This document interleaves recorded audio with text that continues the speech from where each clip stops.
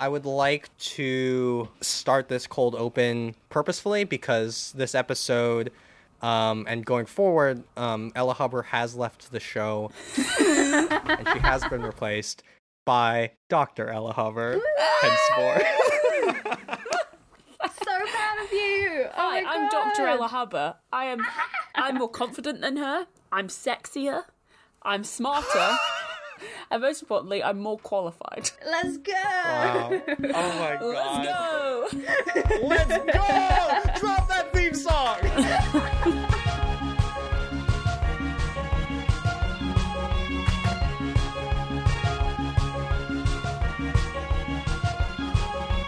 Hello and welcome to Let's Learn Everything. Hello. Hello.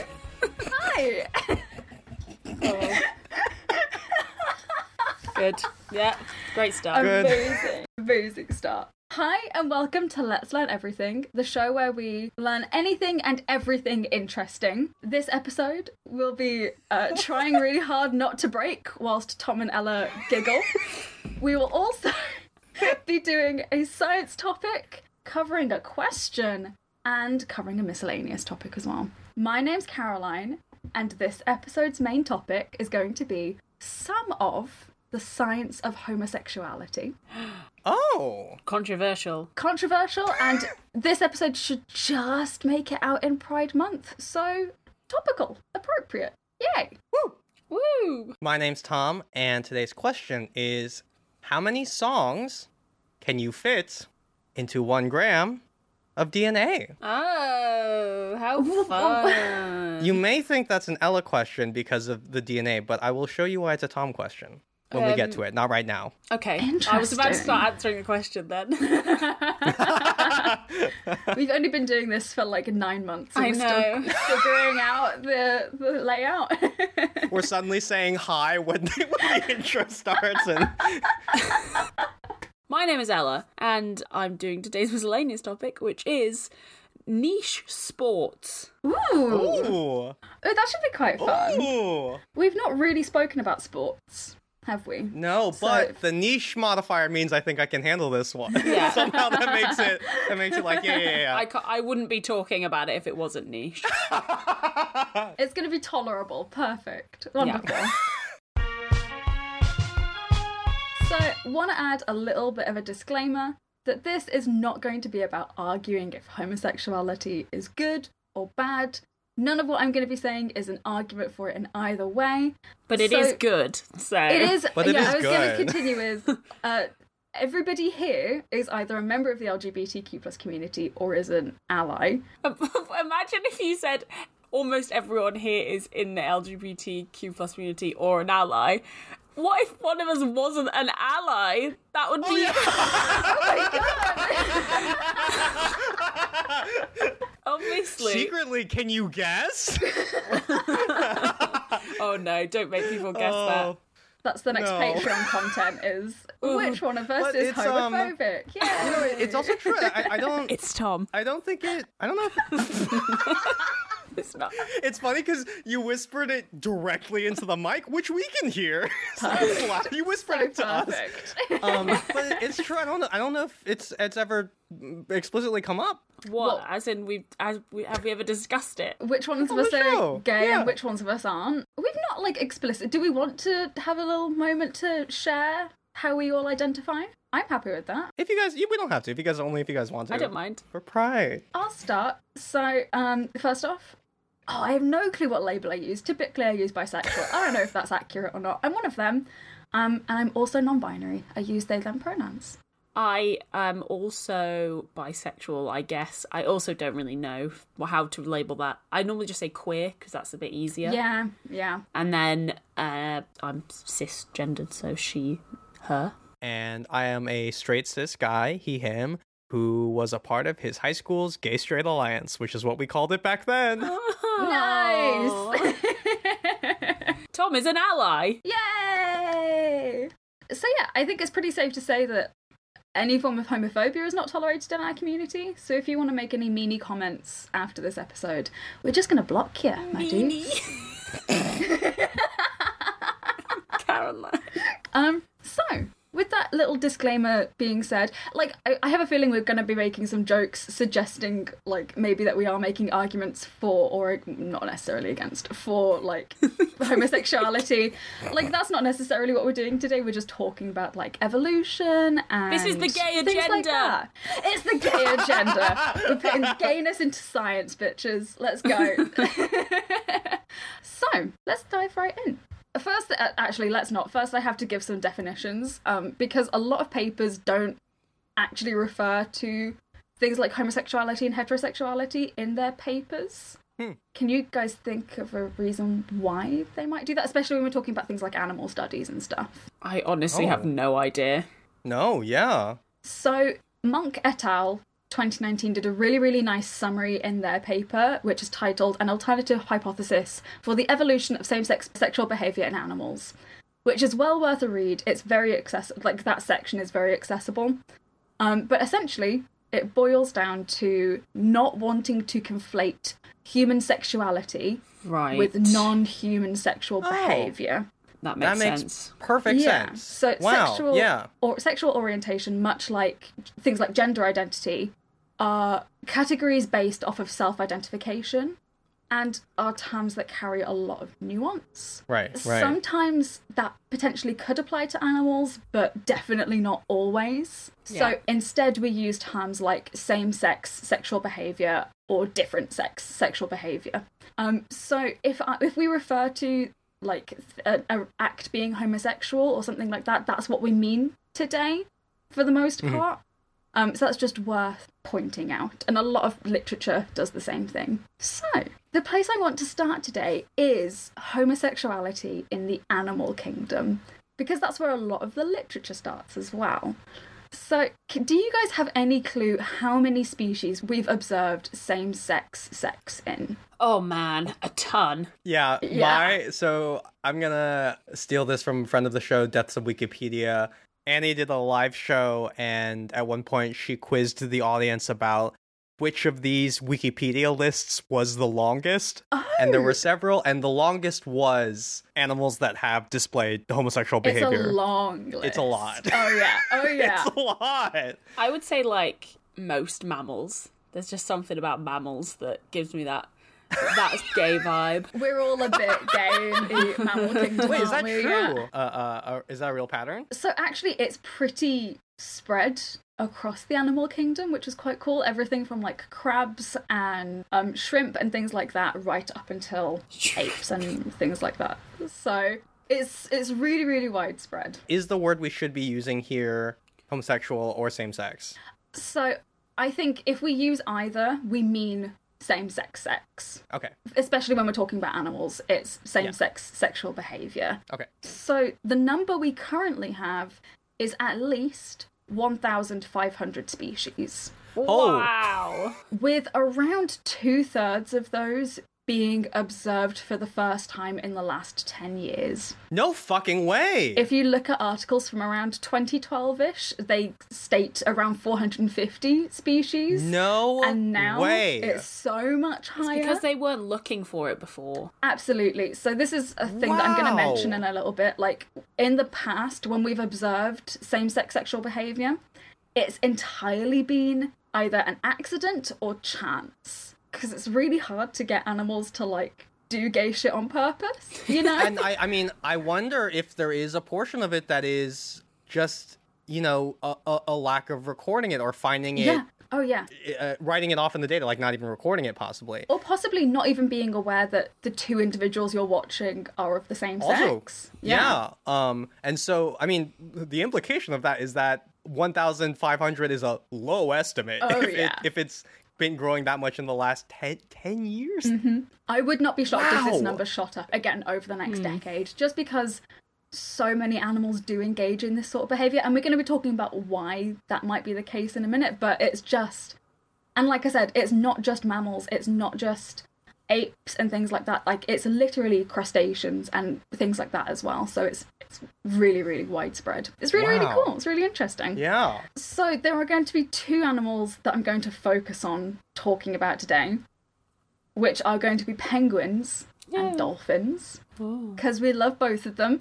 And it's quite famous that they engage in same-sex sexual behaviour, but for very different reasons, which is really cool. Oh. And you both might have seen some TikToks that I've made about these two groups.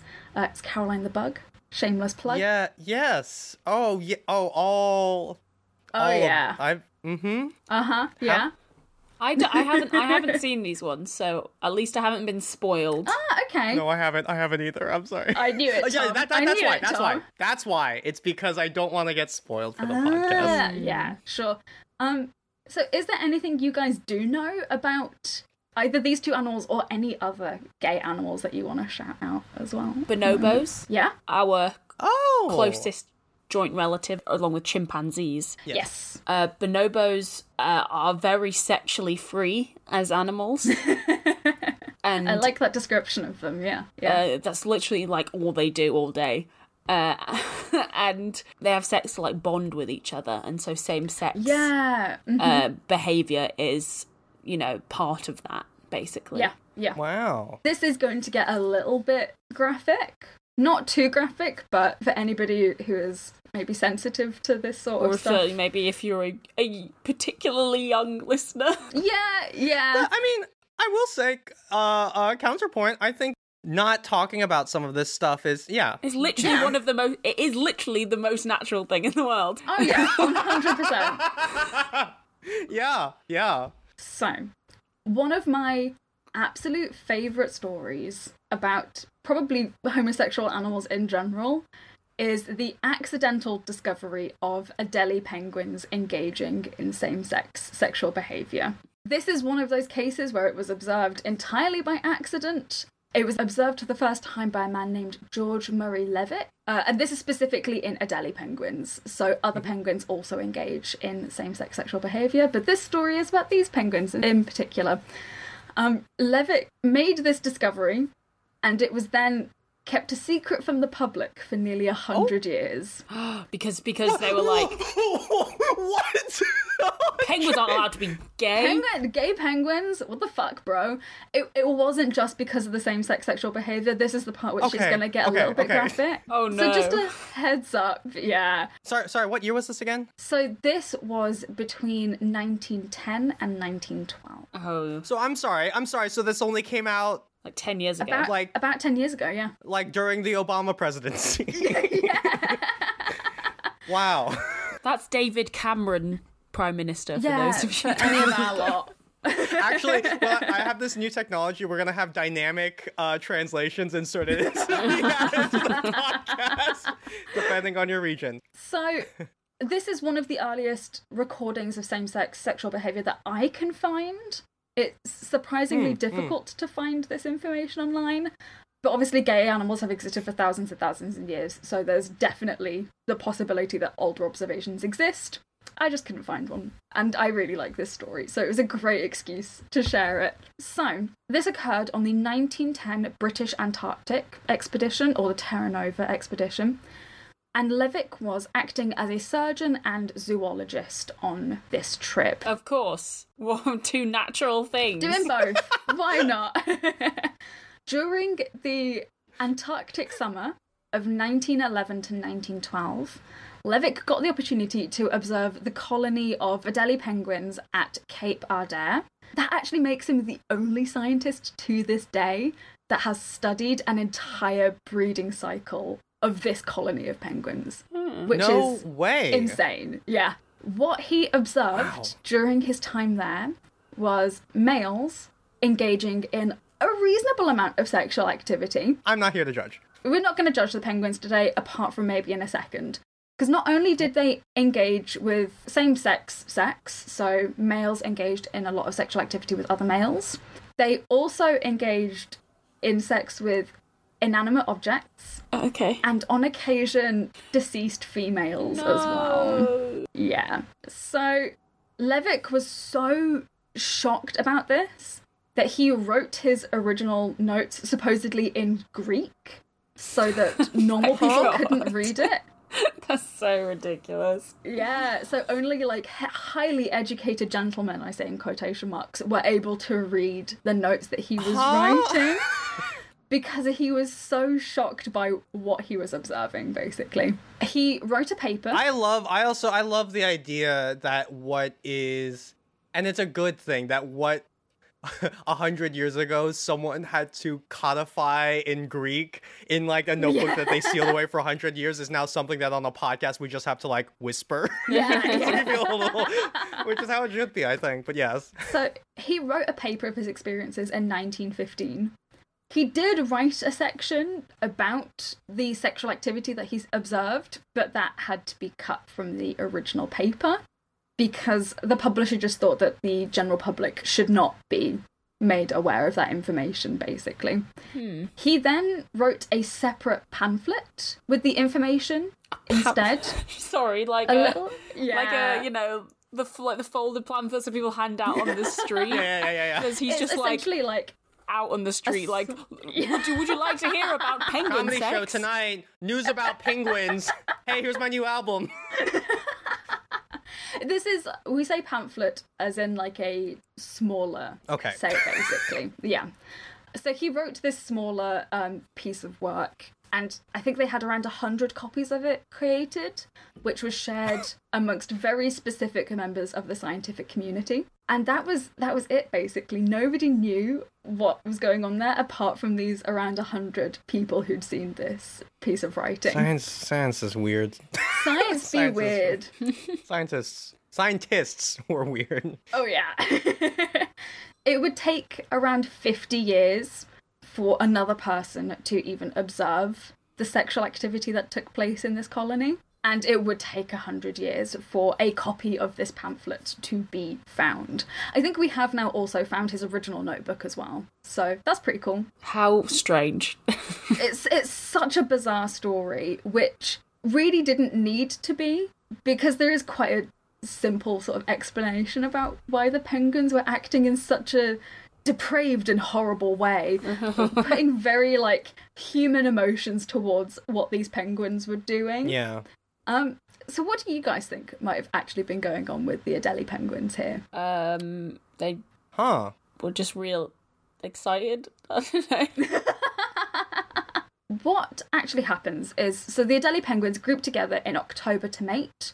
They only have a few weeks to do this before they separate out again. Oh, right. And it just isn't enough time for the younger penguins to fully learn how to behave whilst they're engaging, including what like an actual penguin even looks like when they are ready to participate. Right, that's such a I mean, it just goes to show how entirely anthropomorphic we're being, where we're like, clearly this must be when it's like and I forget, I mean, we hear all the time the stories about how penguins have these like March of the Penguins, you know, like migrations or movements to where with these breeding patterns and stuff like that. So it's not like they're just like hanging around. They have these periods of like sexual activity and stuff like that. Yeah, really short periods followed by like extremely long periods of being separated from each other, having to go and hunt, having to go and feed and things like that. Like, you just don't think about it. Yeah.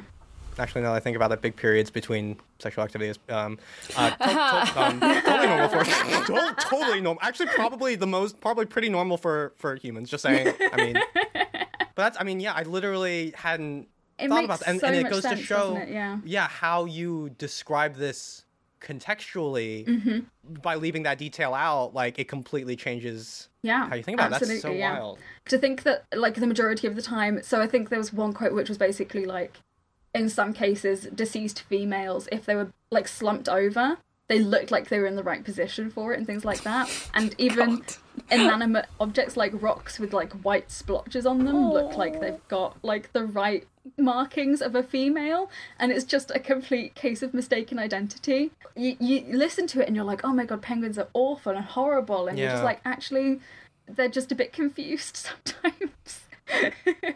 I mean, honestly, even if they weren't confused and it's just like, we've got a couple of weeks, just crack on with everything. Just go for it. Just whatever's happening. Whatever you can. Yeah, I don't think they're animals. Yeah. They've not got like intent behind. The only intent they have behind it is to breed. It's not like their intent is to be nefarious or weird. Yeah. So we can't hold them to human standards. Right, we have to consider, some species of animals like lay thousands of eggs, and it's like we can't even like make a comparison to that because it's like, what is that even like? So yeah. So another animal that I want to talk about is bottlenose dolphins, and it's look, dolphins are fucked up. Dolphins. This is literally everything we just said. No. Everything we just said. Dolphins are messed up. Dolphins are, almost one of the smartest animals compared to humans. So they know when they're doing fucked up shit. They know what they're doing. They know it's messed up. And this was literally like the next part of my script, is that I'm sure we've all heard about the less nice stuff that dolphins do, and I'm not going to talk about it today. Okay, I'm just not going to do it. Okay, thank you. I have a video on my page if anybody is curious. If you want to be really upset at dolphins, you can be. I feel like a lot of popular science things have talked about it enough. It's fine. It's pretty well known about. What I am going to talk about is the slightly nicer side, which is... Oh, thank God. Dolphins engaging in same-sex sex. Lovely. Nice stuff. So, this is specifically in bottlenose dolphins. Some male bottlenose dolphins have periods in their lives being almost exclusively homosexual, and will often form lifelong bonds with the partner that they engage with, which is really, really lovely. They tend to spend a good portion of their early lives in exclusively male groups, which is where a lot of same-sex sexual behaviour occurs in these groups, and they will find their lifelong buddy there, which is really, really lovely. Females have also been observed to engage in same-sex sexual behaviour, but they're less likely to form these lifelong bonds. We don't entirely know why they do it. There's a lot of different theories. First off, they're very, very social animals. That's right. They might just like each other's company. Yeah, exactly. Yeah. It could be a form of bonding for them and just enjoying each other's company. Some people have suggested that it could be potential practice for younger males to then be able to successfully procreate with a female in the future. And also, they could just do it for fun. I feel like dolphins are known for having fun, right? Not just sexually, just 100%. generally. Yeah, absolutely. So this is like almost exactly the opposite of what the Adelie penguins are doing, which is very, very deliberate same-sex sexual acts. Because of that social bonding, because of wanting to impress a female in the future, or because they feel like it, Purely it being a nice thing for them to do, and I think that's really, really cool to see in the animal kingdom as well. Like, being aware that both ends of that spectrum exist is a good thing. So this next question I'm going to ask you guys might be a little bit harder to answer, but it is, what is love? What is liking someone? No, it's why do we care about animals engaging in homosexual behaviour? That is a great question. It's a really good question, isn't it? Why do we give a damn about what animals are doing?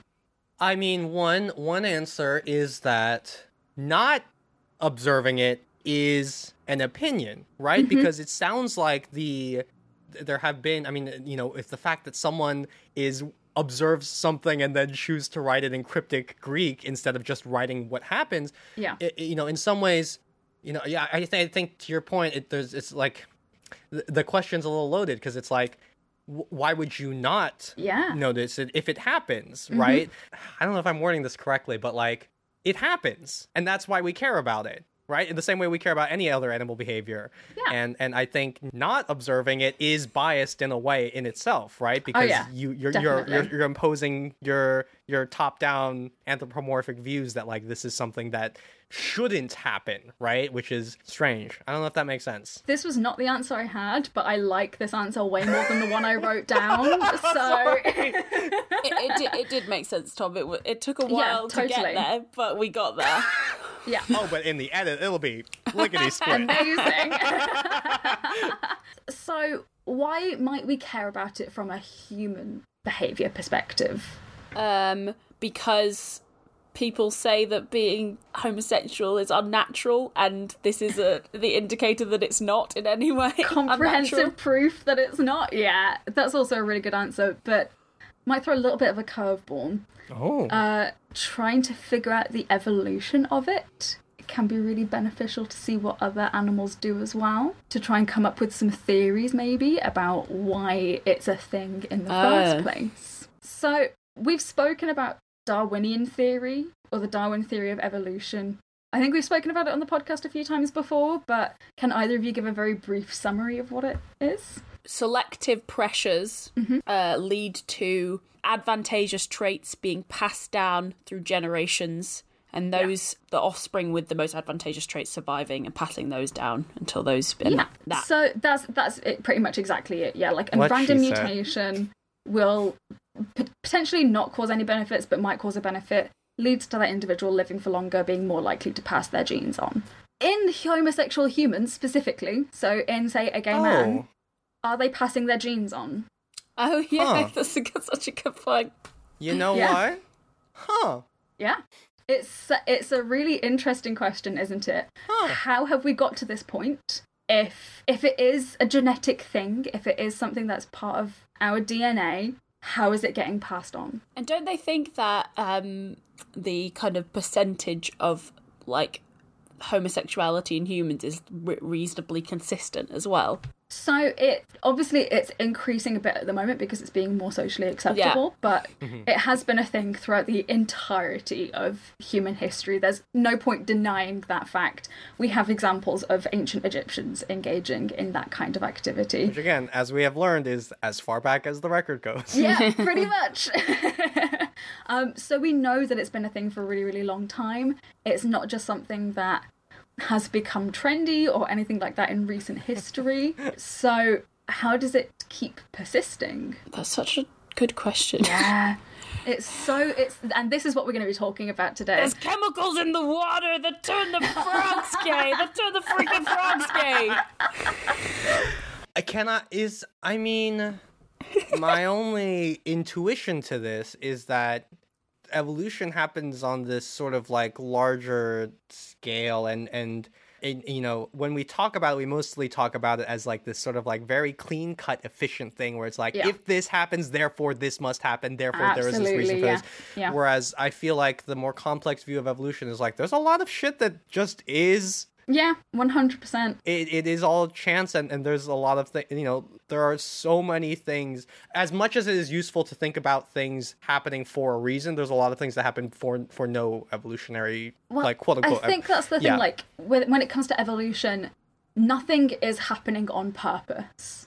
It's all, like, it's a random mutation that is causing a random benefit. It's not anybody... There's no deliberate selection pressures. It just happens. So that also changes how you can look at it sometimes. My intuition is just that, like, it's it's not a great answer. It's just a thing that can happen. It just is. Yeah. I really like that, and possibly that should be where we leave it. However, there are quite a few different theories about the possible evolutionary benefits of having homosexuality. Oh! I'm really interested to hear this. So this is just a handful. There are like hundreds of different theories, but these are the ones that like I like the most. So one of them is that indiscriminate mating increases the chances of successful mating. It's the same with the Adelie penguins. If you're more likely to engage in homosexual behaviour, at some point you'll get it right as well.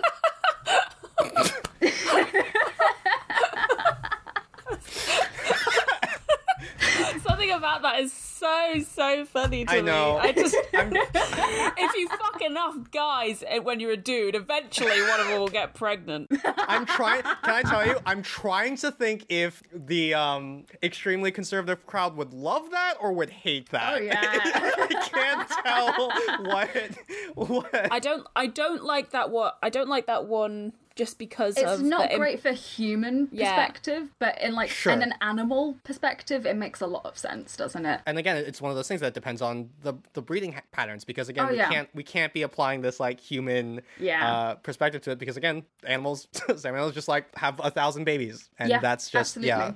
And things like if you are, say, a really, really isolated species, say if you only come across one individual every now and then, like, there are pros and cons to it. Like, the con is you're potentially wasting energy by engaging in intercourse, but also potentially fewer missed opportunities as well. So you are more likely to pass on your genes that way if you just sort of go for it, you know? Yeah. These all make sense for animals. Do we have human ones? We do have human ones as well, or ones that could apply to humans as well. One of them is alliance formation. So, like the gay straight alliance. Yeah. Oh yeah. Love that. I do see this for humans in terms of like, especially we used to be very we used to do more war and stuff, you know? and I feel like particularly from like male homosexuality, like that as a bonding thing makes a lot of sense to me. Mm-hmm, mm-hmm. And like, if you look at our closest relatives, like you mentioned earlier, Ella, it makes a lot of sense from that point of view as well, of like either wanting to form an alliance with another individual or just social bonding and things like that. If you are willing to perform these sexual favours, you're more likely to survive in your group and therefore more likely to survive full stop. That's and then so more interesting. likely to pass on your genes. So that totally makes sense as sociality is like such a defining trait of more, you know, complex animals like the apes. So this next one is one that I'm going to mention now because it becomes relevant later and is potentially relevant to animals, but I want to clarify that if anybody thinks that this applies to humans, I'm going to be angry at you. So this theory is mate attraction, and it's the idea that imitating heterosexual intercourse may help initiate sex with a member of the opposite sex. So it might attract the mate, it might get the mate in the mood, it could show them what they need to do, anything like that. So that sort of same-sex intercourse could potentially lead to different sex intercourse. That is the theory. And for some animals it makes sense, for humans less so. Yeah. My favourite theory is something called kin selection. It's also lovingly referred to as the gay uncle hypothesis. It's really sweet. It's the idea that homosexual behaviour in familial groups, say, like having a gay uncle, first off reduces the number of offspring within that group, so it reduces the competition for resources, but also increases the chance of any offspring that, like, say, your sibling produces surviving longer because there's more care involved in looking after that sibling. And that then allows those genes to get passed on.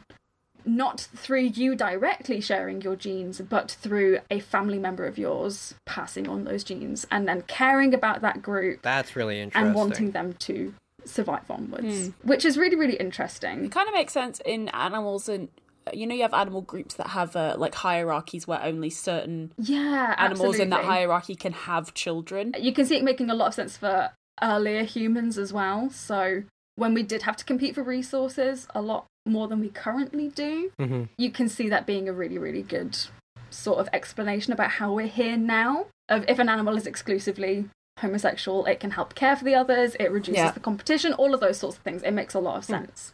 There's a bunch more theories. These are just a few, and in the show notes there is a book titled Homosexual Behaviour in Animals, An Evolutionary Perspective, which covers a lot more theories if anybody is interested in that. That sounds like a great book. It was a really good read. I really, really enjoyed it, so I would recommend it. So a lot of these theories rely on the idea that being gay or engaging in same-sex sexual behaviour has a genetic component. And the next big question is there one? Is it a genetic thing? Or does it rely on something completely separate? I know you'll give us some evidence that could be like, ooh, maybe it could be genetic, but what I'm saying, no. And I refuse to listen to you. I'm kidding.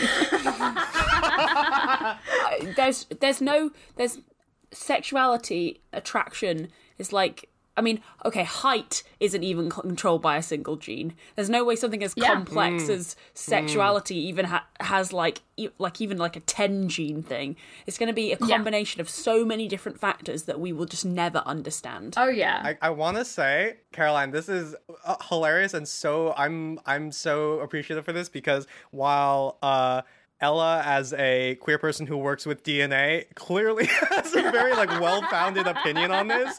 I, on the other hand, with most of these questions, have never had to especially as a science communicator and someone who tries to be proactive on these issues. I don't know if I've ever sat down and thought about something like that. It's such an interesting thing, isn't it, that like I really, really enjoyed researching this, because every time I got to the end of a section it was like, okay, Yeah. that's an interesting question now. So yeah, I'm really glad you And you know, to the earlier point, it's just that like it's socially uncommon when it probably shouldn't be as uncommon as it is to ask these questions, because they are sense questions. Well, I mean, there is a reason why people don't ask yeah. this question that much, and it's because of the implication that comes with saying that something like homosexuality is genetic, is that it can be fixed or changed. Then that's the implication of this. Yeah, absolutely. I know you're going to present a balanced view that won't imply that, Caroline, but it's just that is one of the reasons why this is not a discussion that people... That makes sense. There's a lot of nuance to it, and some bad actors will take it in a bad way. Yeah, absolutely. And this is a thing a lot, specifically, like, I think we've all heard about, like, the fear of designer babies and things like that. Like, so that is a legitimate concern that people have, and I'm really glad you brought it up, Ella, because it is a really, really important thing to mention. So, early twin studies suggested that there was a genetic component to same-sex sexual behaviour. Greater than 50% in monozygotic twins, you're saying, are both homosexual. So I believe it was in identical twins, if one twin was gay, I think it was 50% more likely that the other one would be. And in fraternal twins, I believe it was 20%. The 20... So it was... 20... Wait, okay, what you're saying is if in fraternal twins, if one was gay, there's a 20% chance that the other would also be gay. I think it's 20% more likely that the other one will be gay. I wonder what the actual percentage is in terms of like... I didn't find that. To be fair, I very briefly looked at this, because twin studies for this sort of thing probably aren't the most useful thing ever. Yeah, monozygotic or identical twins. Because a lot of this, I mean, there is a cultural element to homosexuality, and twins are brought up in the same environment, so there is... I was gonna say, yeah. Yeah, absolutely, yeah. And there are other things that could potentially... I'm going to mention this briefly later, but there are other factors that we're just not going to discuss today.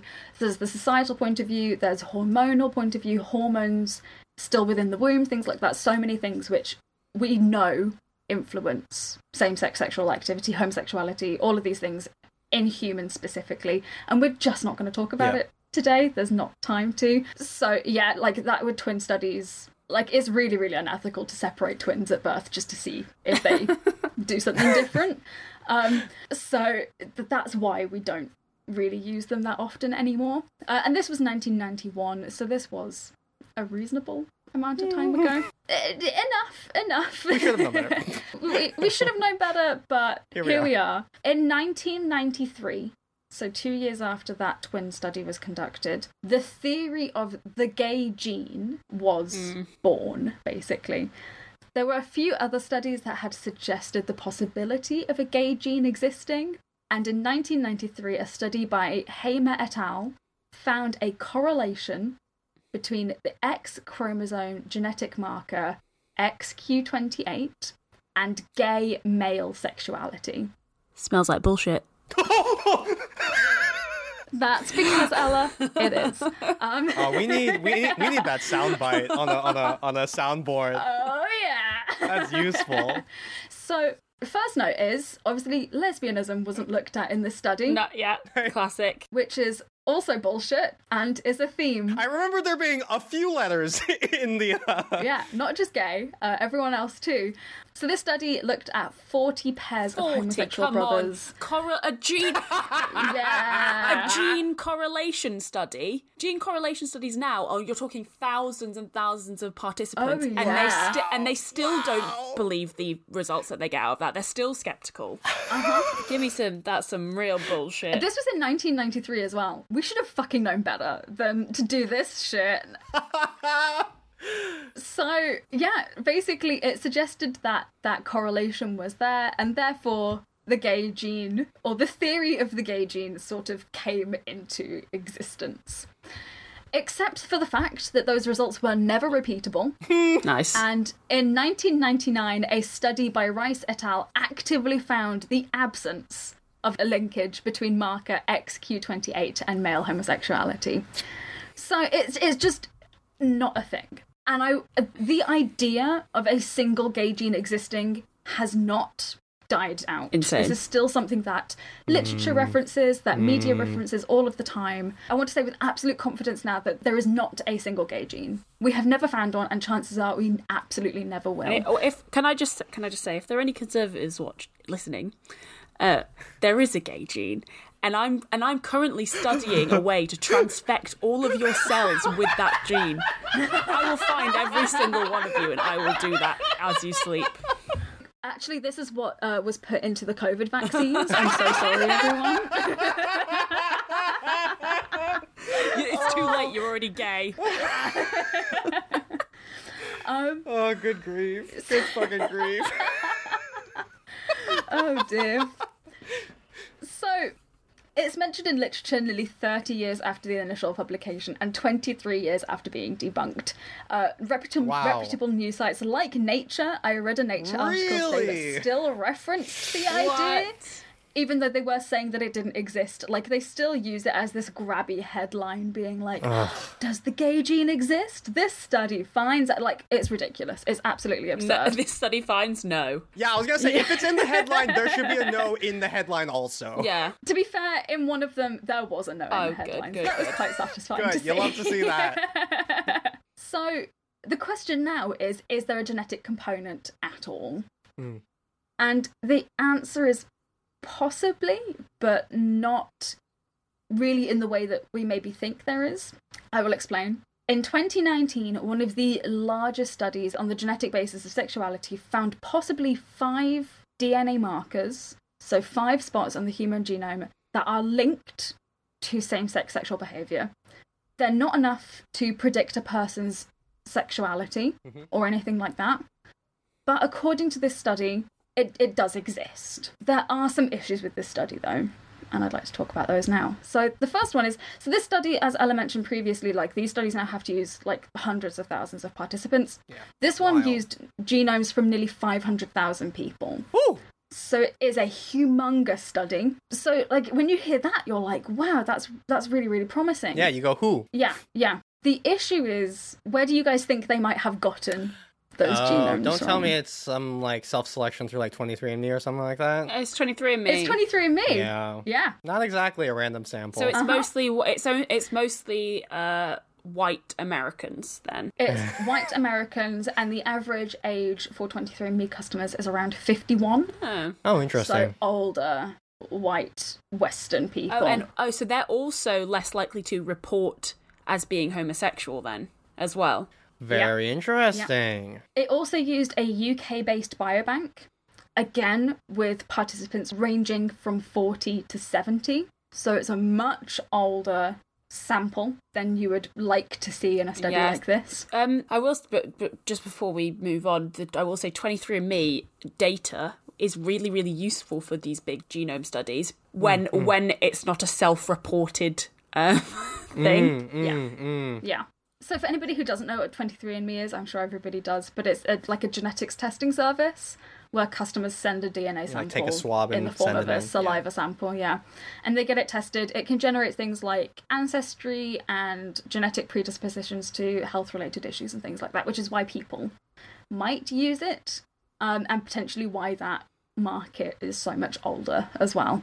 There is another smaller issue as well that I do want to note on, since this is like an LGBT issue, is that nobody who was trans was allowed to participate in the study. Allowed? They only used people whose gender identity was the same as their sex assigned at birth. Just because it's a confounding factor that could make the data harder to interpret, but it does fall into a larger issue that studies like this often exclude trans people. Yeah, absolutely. So it just adds to that thing of, this study is fantastic, and like, I don't want to take too much away from it because it is really, really cool that there possibly is some level of proof of some linkage between homosexuality and genes, but it's not necessarily generalizable to a wider population. Nuance. And possibly not generalizable to a group of people who are actively part of the LGBTQ community. Right. So that's worth mentioning. Yeah. But where does that leave us now if we're having all of these questions about a study that was meant to be fantastic? Where do we go from here? And obviously there's more than just these genetic theories. As I mentioned previously, there's a lot of things that can influence homosexuality. And the answer really is that we just don't know. And more studies are being done in various fields, which is really, really fantastic. There is one really fucking dumb study, though, that I would like to mention today. Oh boy. Before we move on, can I give you some context that I think will help people understand just how complicated this is to understand on a genetic level? This is regarding my own research. Oh, yeah. So I study type 1 diabetes, or I did. And type 1 diabetes, we know exactly what causes it physiologically. Your immune system attacks the cells that produce insulin. We know exactly what causes that. You think, if there's anything that we're going to find a genetic... And it's heritable as well. We don't know how, but it is. Mm-hmm. If there's anything we're going to find a genetic link for, it's going to be something like type 1 diabetes. This has been studied for a very, very long time. We've still not found a genetic link. There's so many environmental factors that play into developing this that you can have all of the biomarkers that would say that like 90% of people with type 1 diabetes share common genetic links, but people who have that same marker will not develop type 1 diabetes. Yeah. And you can have all of those markers and then still not develop it because you didn't go through a single specific environmental or several different environmental factors. And homosexuality is not a single physiological change in your body either. It's a whole set of things, and so it makes a lot of sense that we actually don't know what the answer is, and possibly never will know, and that's okay. Ella, it's a little embarrassing. I don't know if you can tell on your video, but your doctorate's showing when you say stuff like that. But if anybody does want a little bit more information about this study specifically, I forgot to mention this previously, the authors of the paper, along with, I think, an LGBTQ plus advocacy group, created an accessible website where you can read about the study, you can read about the implications of it, and all of the information that I've shared here today, actually, for the most part, has come from this website as well. So that's going to be in the show notes too, and it's titled The Genetics of Sexual Behaviour. So, again, if you would like to know a little bit... This is a pop-in show notes. I'm excited. Yeah, it's a good one. But yeah, would totally recommend having a bit of a read of that. So basically, we don't know what the science of homosexuality is. Mm-hmm. I can also confirm that the paper that I'm about to share with you now also has no bloody clue. This is fantastic. This is the reason that I did this today, was because I saw this study. Are you kidding me? Oh yeah, I wanted to get this in so badly. So there's one study that I'd like to touch on, which is based on the theory that I mentioned earlier, the idea that same-sex sexual behaviour is used to attract a mate. Mm-hmm. Oh, you did ask us to remember. Yeah. So, like I mentioned earlier, in the animal kingdom, I can totally see this being a possibility, and I'm not going to sit here and claim that it's not. That would be really silly of me. However, one study published in 2017... far too recent to be bad. ...suggests that this is also the case in humans too, specifically for those in a lesbian relationship. Oh, yeah. Oh, no. Is the author a man? Is the main... Oh, no. All of the authors are men. Yeah. Yes. So, a man named Menelaus Apostolou, along with 3 other scientists, conducted a survey of over 1,500 people. I'm going to read a section of the abstract here because it fills me with rage.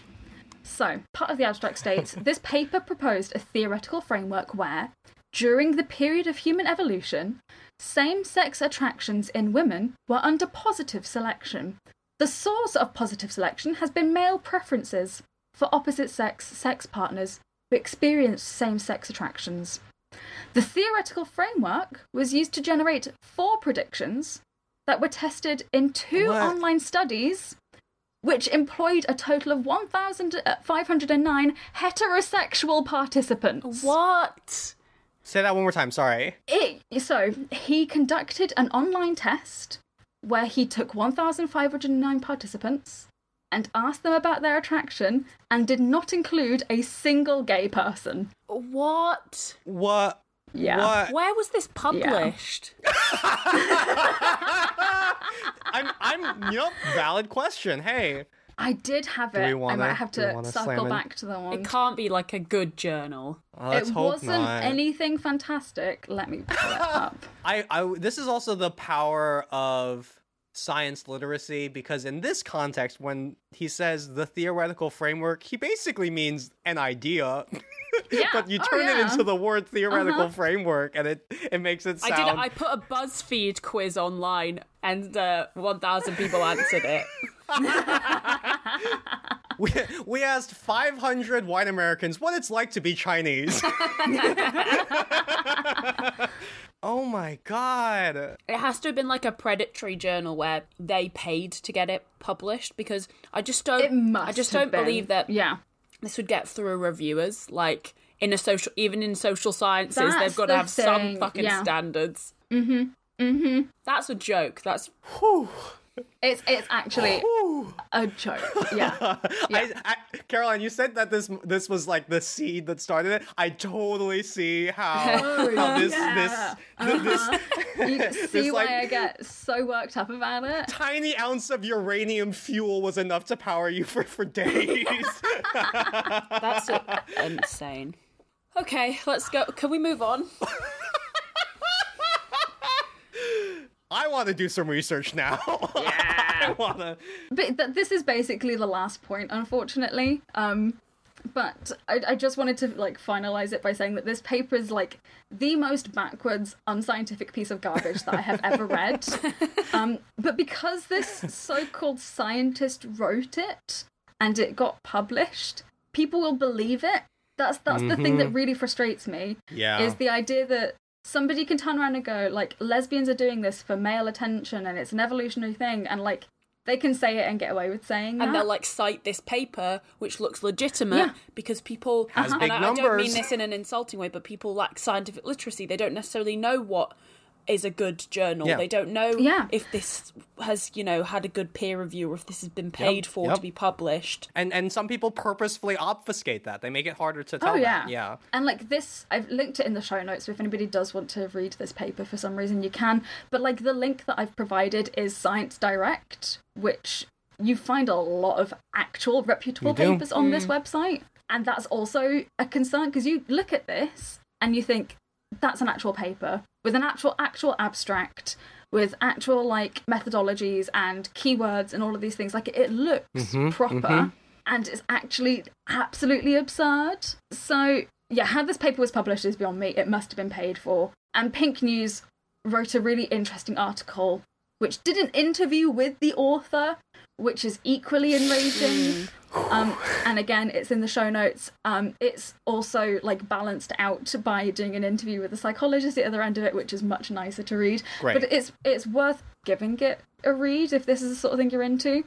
But basically, what I wanted from this wasn't just a fun opportunity to talk about the supposed gay gene, which doesn't exist, or the theories behind it, but also it's a really good opportunity to say, check your sources. Yeah. Because that study about the gay gene, it is harder to find the paper that disputes it. And a lot of papers that I read today did dispute it, but a lot of media still references it as if it's an actual thing. And that's the same with this paper, And I would like to add that it can be really hard if you haven't been taught how to check these things to actually find what is real. Yeah. Like Tom said, people can deliberately try and hide that from you or make it look more legitimate than it is.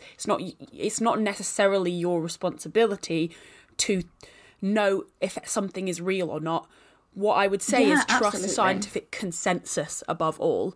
Yeah. Is this what all scientists are saying, or the majority of them? If you're not sure, that's where you should look at the general consensus rather than this kind of these individual standouts that are going against everything. And that was exactly what happened with the paper that I've referenced at the end, is that the scientific community literally turned around and was like, that's absurd.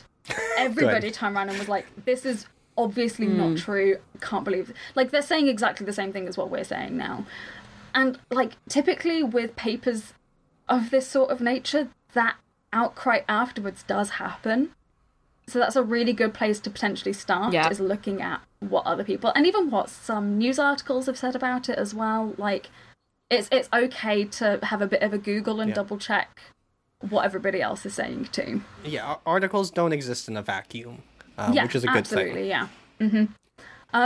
So, sorry to end this on a slightly more serious note. No, it's interesting. Yeah, it's so interesting. Yeah. And to, like, finish it off, I guess, just to say that, like, homosexuality and same-sex sexual behaviour occurs throughout the animal kingdom, and we don't know why, and that's okay too. If science answers everything, then life's going to be really boring. Yeah, that's a very good point. Yeah. Thank you, Caroline. That was enraging and interesting. Thank you very much. Yeah. I'm glad you liked it. This is honestly having the time to talk about this in a nuanced way where you're not like, should I cut that because I only have a minute to talk about it? Yeah. Like... Oh yeah, imagine trying to do a TikTok on this. Oh my, I would not. I mean, it's like, just not going to happen. It's hard, and that having the chance to, for you to have thoroughly researched this, for us to talk about it with each other is like exactly is the it's what we want perfect... from this, isn't it? Exactly. Yeah, absolutely. That's when I was trying to, I couldn't get the words to it. But yeah, that's what I would love for this podcast. Yeah, we got some real good discussion out of this. This was so fun to just talk through, and like you've both said stuff today that like I didn't think of either, so it's been fantastic. Thank you guys both so much. Thank you, Caroline. Today's question is, how many songs can you fit into a gram of DNA? And given Ella's track record with guessing numbers, I'm excited for you to guess it immediately. At least 5. Oh, Caroline's deep in thought. The number keeps going up in my head.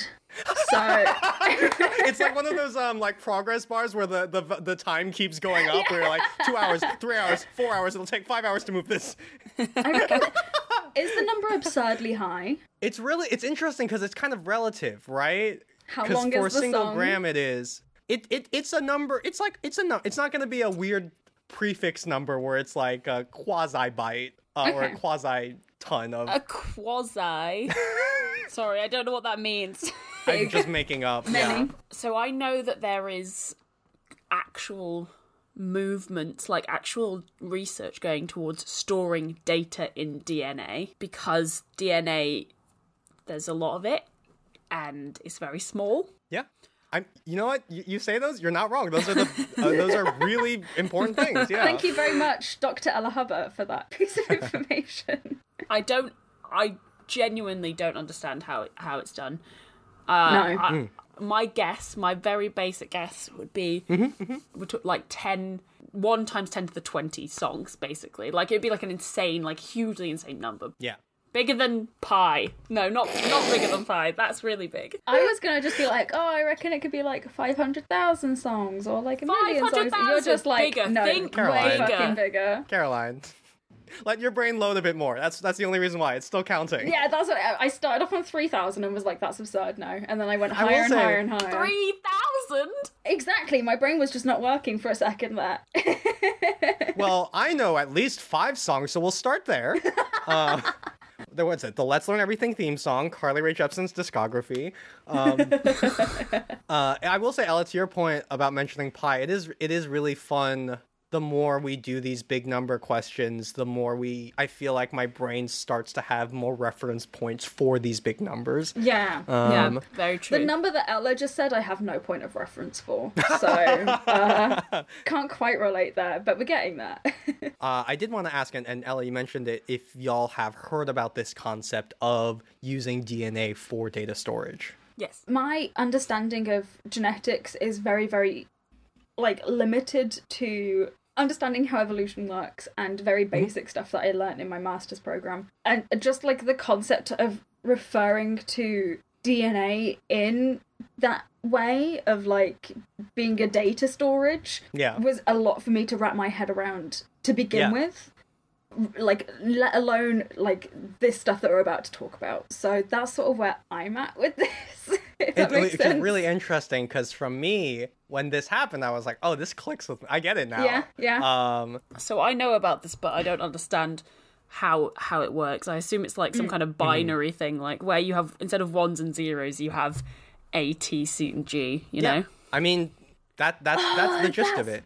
Yeah. Oh, yeah. Oh, okay. Isn't that I cool? get that. Yeah.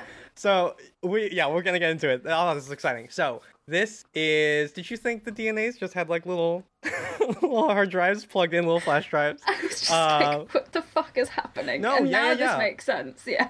Okay, great. This is great. So this is maybe one of the most modern topics I've covered. Like there is game-changing work happening with this every year. I'm really excited for this episode to eventually be outdated. But as we know from seeing CRISPR in headlines, like DNA technology is like popping off now. And there are also a lot of big words involved in this, like nanopore and phosphoramidite.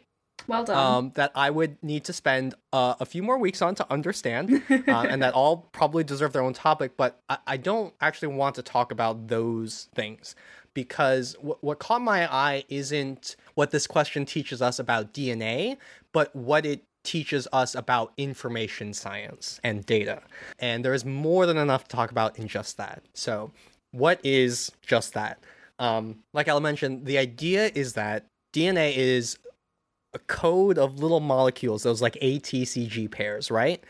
And if you could edit or synthesize DNA, which again, it's a little hand wavy for now, my understanding, and Ella might have a better understanding of how DNA can get synthesized, is it looks more like adding liquids to test tubes to add them than it does like a tiny machine that like actually adds the pairs. It's entirely liquids in test tubes. So the idea is, if you can edit and synthesize DNA, why couldn't we, instead of trying to make like natural code, write whatever code we wanted to, like the MP3 of a song?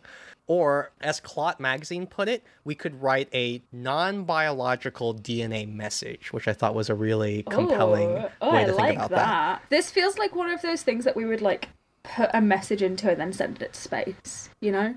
You know what, Caroline, you're really not far off, because that's what inspired this first experiment was the Voyager record.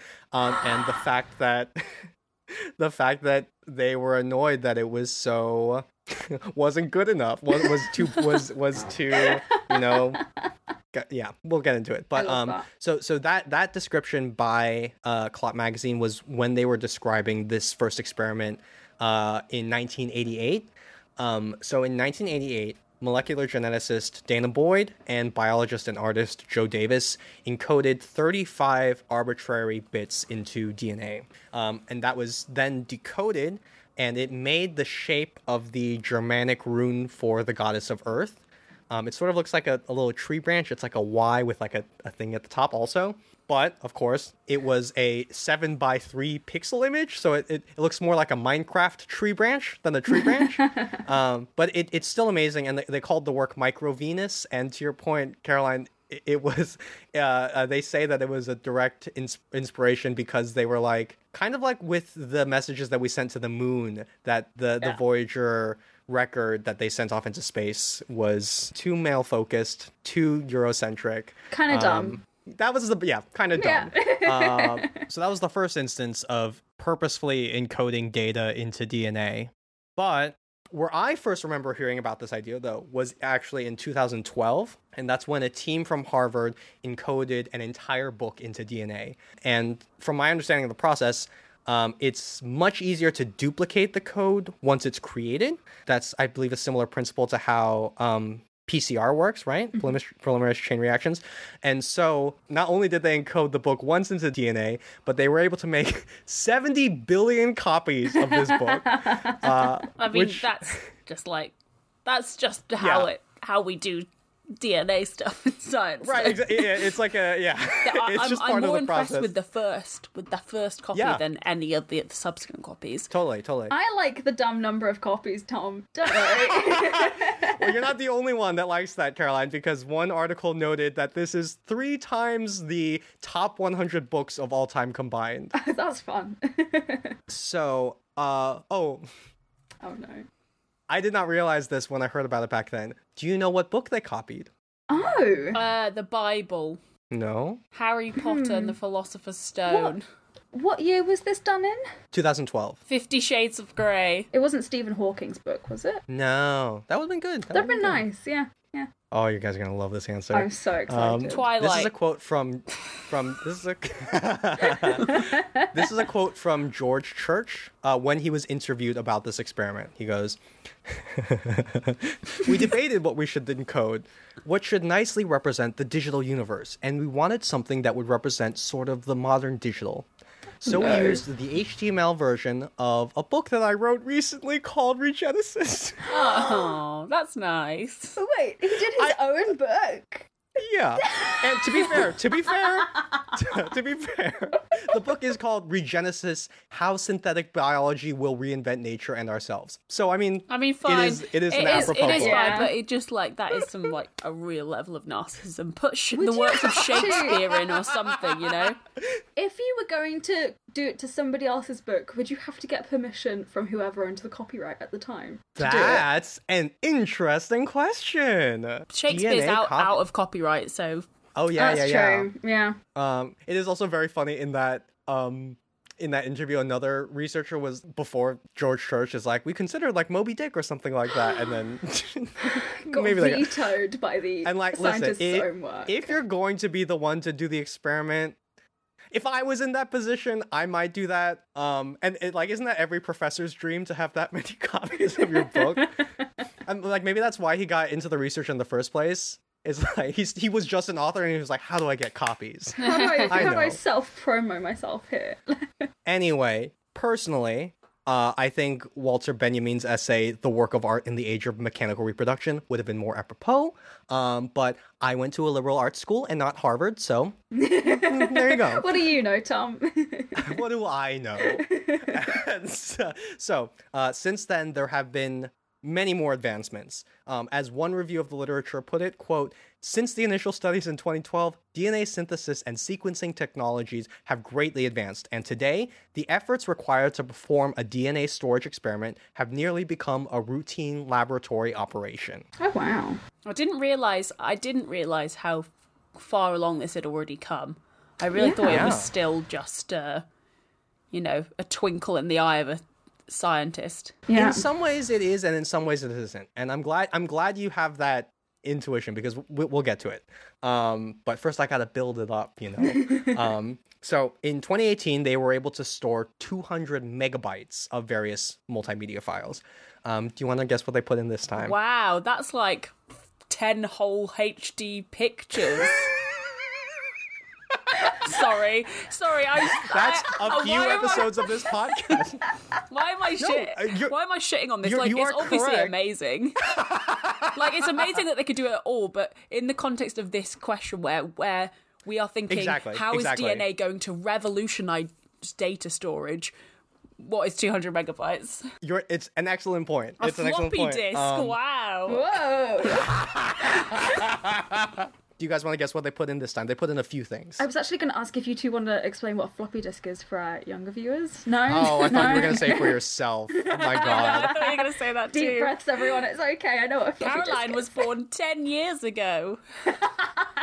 This is a story I think I heard from the Rooster Teeth podcast. I think I heard this from Bernie Burns, that apparently he was showing his son a floppy disk, and his son said, "Why did you 3D print the save icon?" I'd like to clarify, there's no shame in not knowing what one is. No, I mean, it's kind of legitimately. Oh my god, the save, kind of funny. The save icon is a floppy disk. Well, I mean, and keep that in mind, because actually the floppy disk is symbolic. It's relevant to what we're going to talk about later, which is like the fact that storage medias change that quickly, right? It gets smaller and it can store more.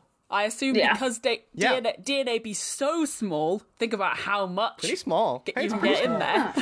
What do you guys think they put in this 200 megabytes this time? Pictures, some lab selfies. That'd be great. That'd be really that's funny. Great. I love that. A photo of the Mona Lisa. They put in, they didn't list everything, but they have a database of seeds stored in the Global Seed Vault. I think that's a really... That's really cool. That's good. They have something called the Universal Declaration of Human Rights in over 100 languages. Oh. Apt. This one, No. this is good, but It's all the entries from WikiFeet. Are we gonna hate this as much as we hate flags on the it's just to make you go, huh? Okay. It's the HD version of OK Go's music video for This Too Shall Pass. Oh, I first of all, love that music amazing video. song. Yeah. They made such a good choice. That's the Rube Goldberg machine. Yeah. Wow. Yeah. Holy wow. Yeah. Excited to link that in the show notes. I was like, oh yeah, cool. That's really cool. That does feel very off compared to the others, but it's still a nice one.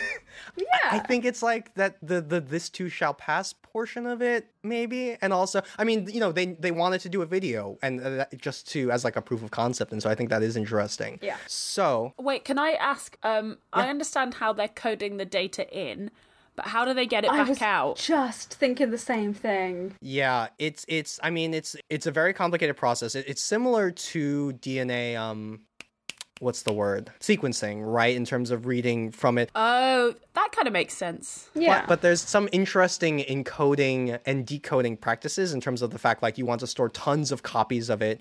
And also the fact that like you can't store it all in a single strand, so you have to have multiple and then be able to encode it in a way that you can link them up again, which is That's really interesting. interesting. And can I just say, with like sequencing DNA or RNA, whatever, because the way we do it, you very rarely read like whole transcripts in one. And like you're saying, is you have to link them back up together. And it's not like a perfect.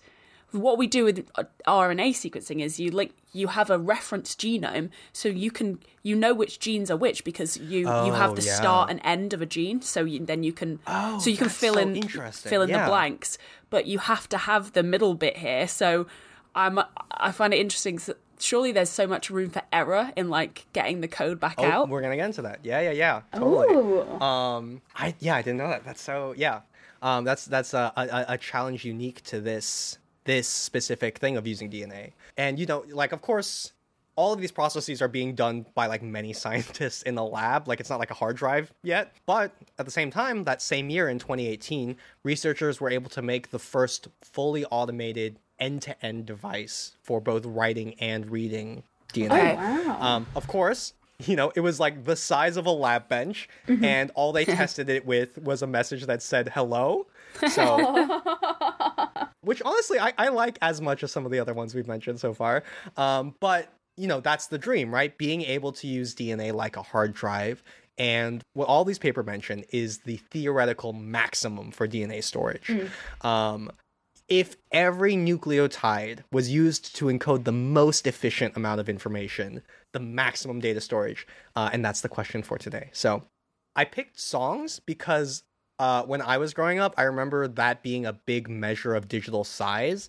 Like it was a huge selling point for the iPod. Yeah, I don't know, do y'all remember how many songs the first iPod could hold? First No, iPod, I I never had. don't. I don't think I had an iPod original, but Had a physical wheel on it. yeah, Yeah.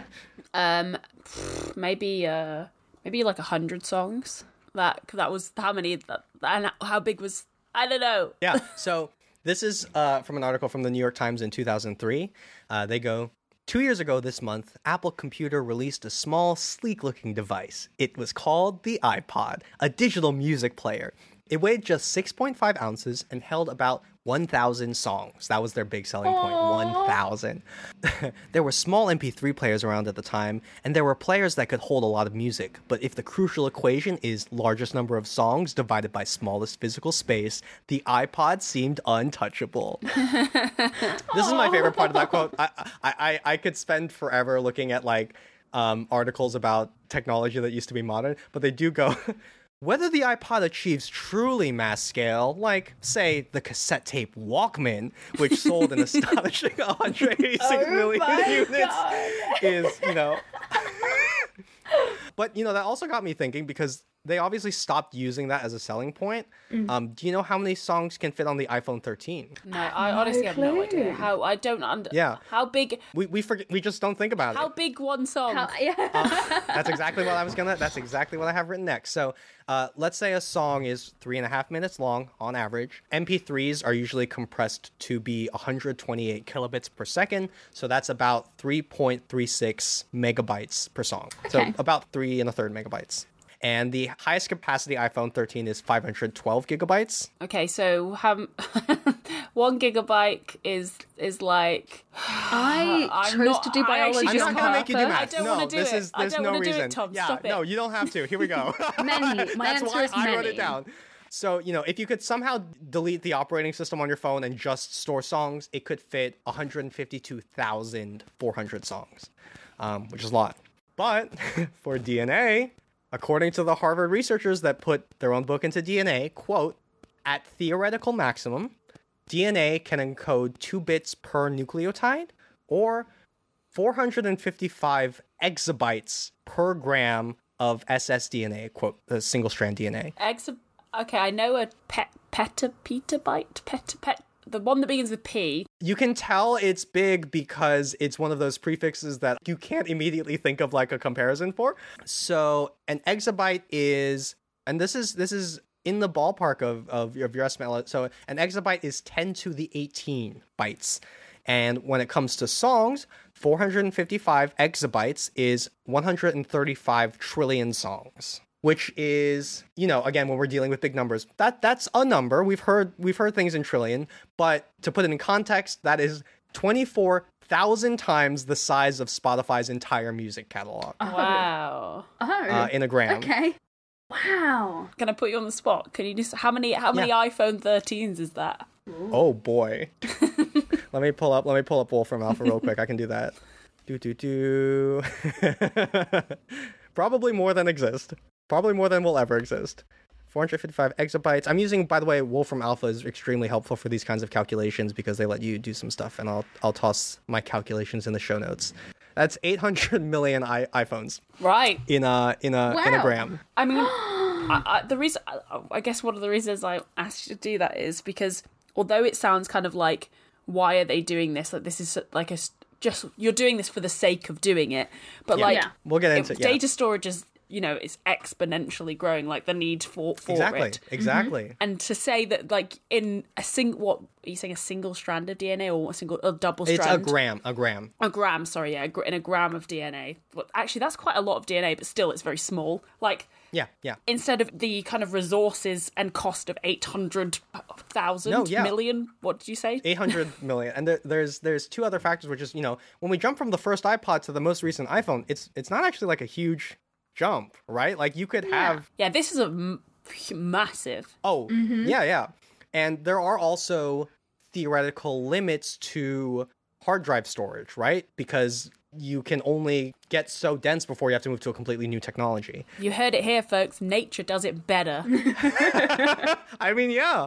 But of course, to put this in terms that our audience actually cares about, that's 6 trillion episodes of the podcast. Personally, my favorite is episode 4,022,000,004. But and we will be still making the podcast then.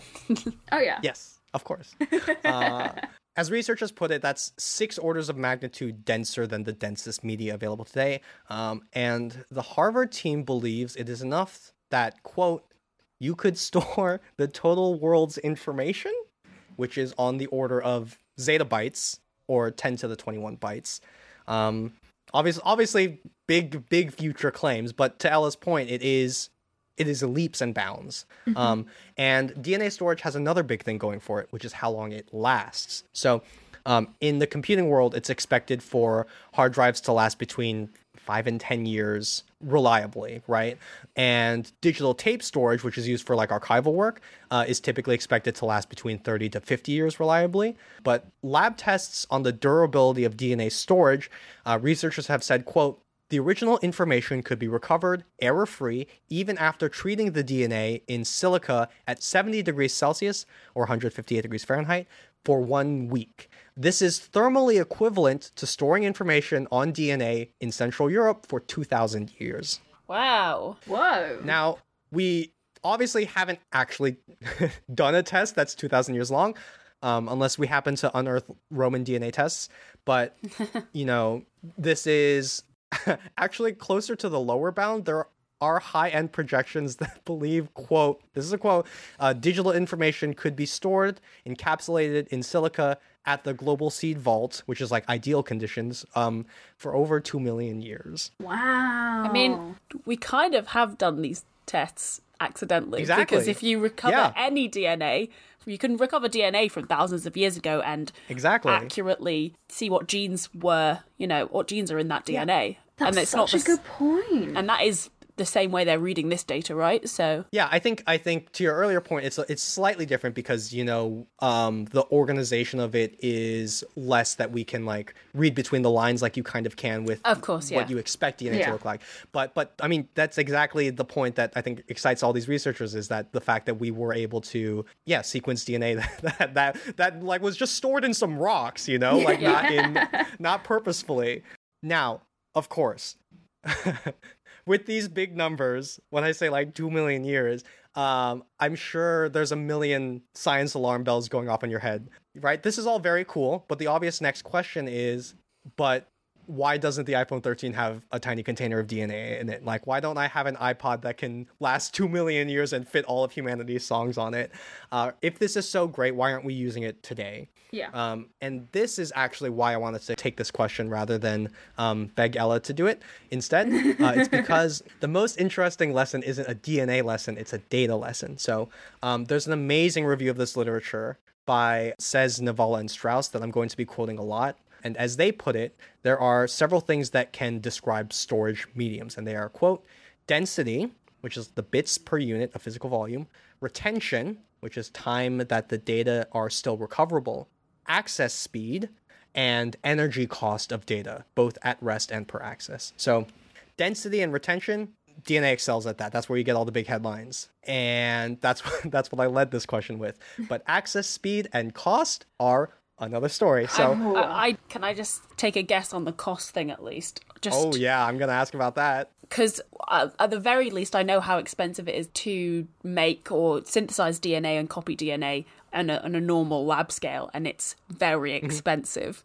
Surely, to make the amount of data you're saying, it'd be have to be magnitudes cheaper to be feasible. Yeah. So the point of comparison I'm going to ask you in a second is a 1 terabyte hard drive, which is something that you can buy on Amazon. So for comparison, a 1 terabyte hard drive on Amazon right now is $45, and archival tape storage for 1 terabyte is about $16.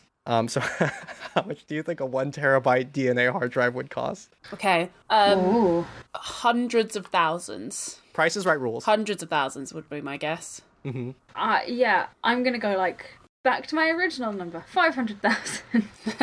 Nice. So, according to that review I mentioned, which was again wonderful, they put it, quote, DNA synthesis costs are generally confidential, but leading industry analyst Robert Carlson estimates the array synthesis cost to be approximately $0.0001 per base, which that sounds pretty cheap. That's fractions of a penny. For one base? Yeah. Well, yeah, you have to remember how small a bit is. So, again, right now, 1 terabyte hard drive on Amazon is $45. 1 terabyte of archival tape storage is $16. 1 terabyte of DNA storage would be $800 million. Oh my god. Oh my god. There are... I should have mentioned also that 0.00... It's funny we mentioned songs because that 0.0001 cent per base is also how much you get per play on Spotify. Anyway, there are other issues because unlike a traditional hard drive, reading and writing DNA are actually kind of different processes. So do you remember the Micro Venus painting that I mentioned, that first DNA message? Yeah. I said it was first written in 1988, but it was only ever first read back in 1990 by a different group of scientists. So this is the same as the early audio recordings. I was just thinking that. Yeah. Wow. Because it's a different process to do that. Wow, I didn't make that connection. I'm glad you guys did. And also the time it takes to read and write these is also a huge issue, right? According to Scientific American, writing a single base to DNA right now takes about 1 second. So actually filling up those 455 exabytes would take many times the current age of the universe. And, you know, these problems may be addressed, right? As I said, there are game-changing discoveries being worked out, like, as we speak, like, every year. But, you know, that is a big but buried under most of these headlines. But there's a but to the but. It's a double but situation. Nice. So the double but is, but why are we even doing this, right? If I can't feasibly use this for my iPhone, why are we doing this? And the reason why is because just because this technology doesn't solve all data problems doesn't mean it won't solve a data problem. When we talk about digital stuff, we like to think of it as just ones, zeros. And it's so easy to think of it as like, that's all data problems are just ones and zeros. But what we've learned from this is that it's clearly more complicated than that. There is a whole science to the movement and storage of information and data in practice. And I want to prove to you just how much it's intertwined here. So another detail about DNA that's often glossed over, several reports put the error rate of writing and reading DNA data as 1%, which sounds not great. Yeah, that's huge. Can you imagine every time you open your computer, 1% of files are just like not there? Imagine every 100 seconds of this podcast, like just 1 gone. second is just like, it would be quite a lot of shit. The length could use it though. But, and you may not know this, I didn't know this, the error rate of traditional magnetic hard drives is also close to 1%. Oh. So why don't we lose 1% of files every time we open the computer? Yeah.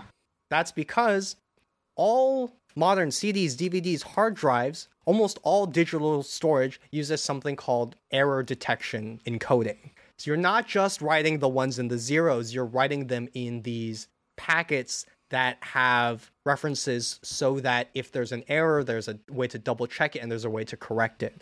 So it takes up more space, but it's more reliable. Specifically, most use something called Reed-Solomon error correction.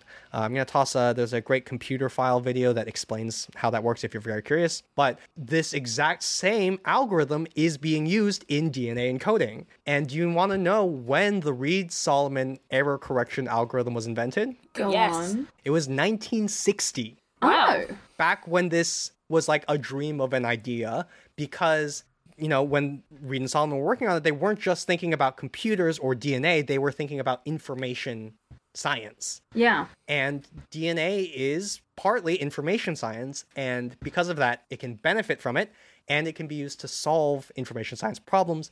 So if you've ever built a computer, you know that there's a use for different kinds of memory, right?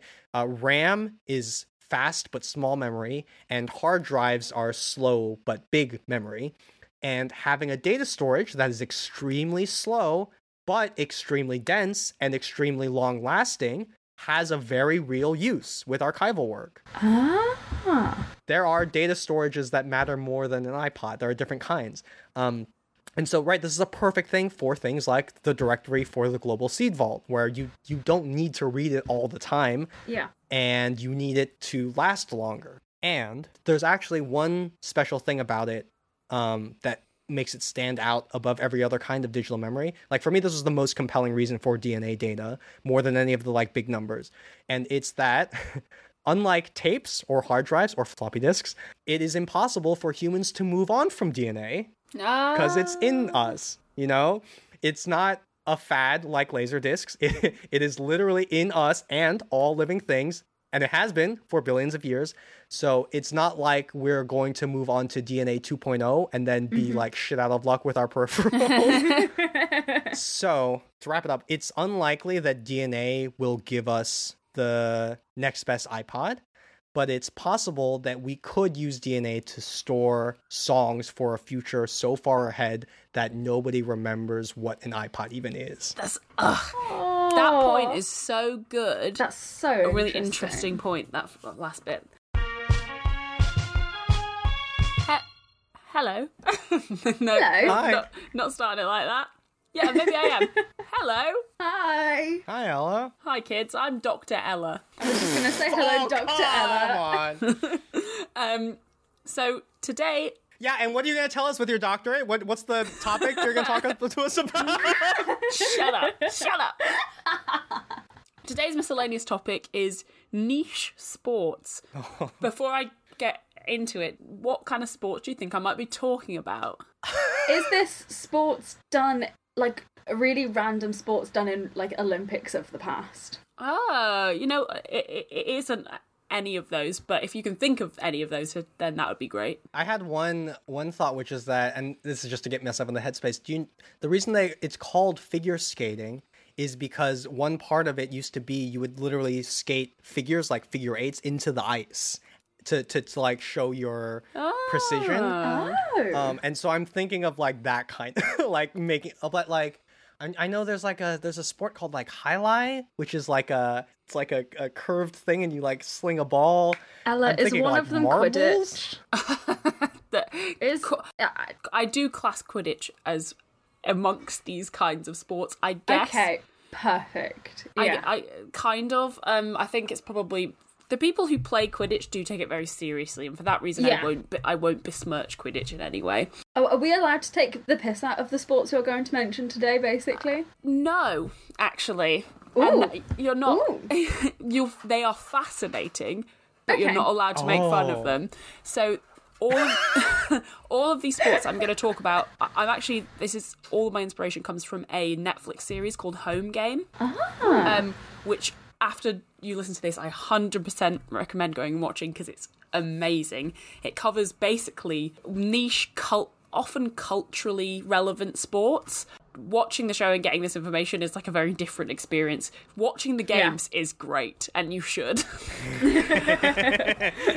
Starting with something I know very well, Okay. which is roller derby. Oh, I should have known that roller derby was going to come up. So I think roller derby is a bit more popular now, Yeah. but is still niche in the sense that it's not played by very many people. Yeah, definitely. yeah. Do you guys know what roller derby is? You be on roller skates, Step one. Yeah. and that's all I know about it. And it's scary.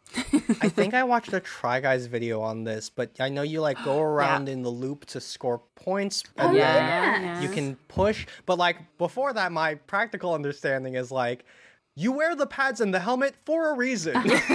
Yeah, yeah. Yeah, so you're right, Tom. And I've seen that Trago video is very funny. Roller derby, so it's a full contact sport played on roller skates and quad skates to be specific, so that's the 4 wheels, 2 in the front, 2 in the back. Yeah. And the basics of the game are this, and this is from the Cornwall Roller Derby webpage. The objectives of roller derby are relatively simple: to score points. The team with the most points at the end of the game or bout wins. Just that simple. Each team fields a point-scoring skater called a jammer, whose objective is to lap as many of the opposing skaters as they can.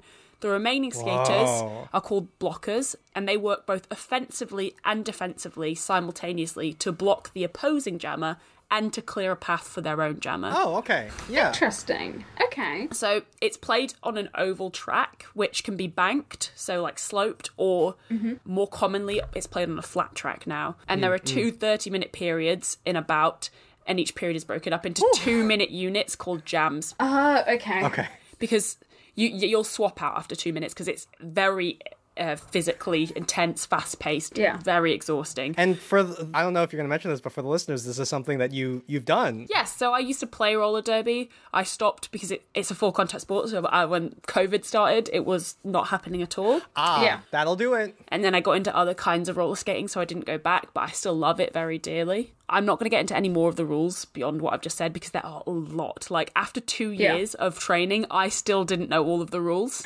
Really? Wow. So I find many people know roller derby from a film called Whip It, which they basically skate around on this bank track, dressed up. It's quite theatrical. They punch each other and trip each other over. That's not allowed. But roller derby is a physical sport. Yeah.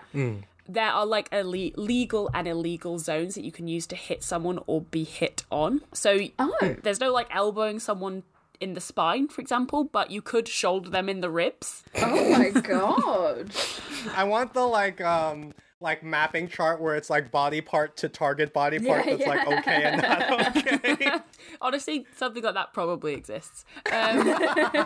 Ideally, if you're physically in contact with someone, you want to knock them out of bounds of the track, because then they have to enter in behind you. Oh, yeah. So they lose space, basically. That makes sense. That makes sense. The history of roller derby is actually a lot, when I was looking into this, it's a lot earlier than I thought it was. It dates back to the 1920s. Oh, wow. But that it referred really to endurance races then. Mm-hmm. And then from the 1930s through to the 1960s, something like the sport we recognise today kind of emerged on banked tracks mostly.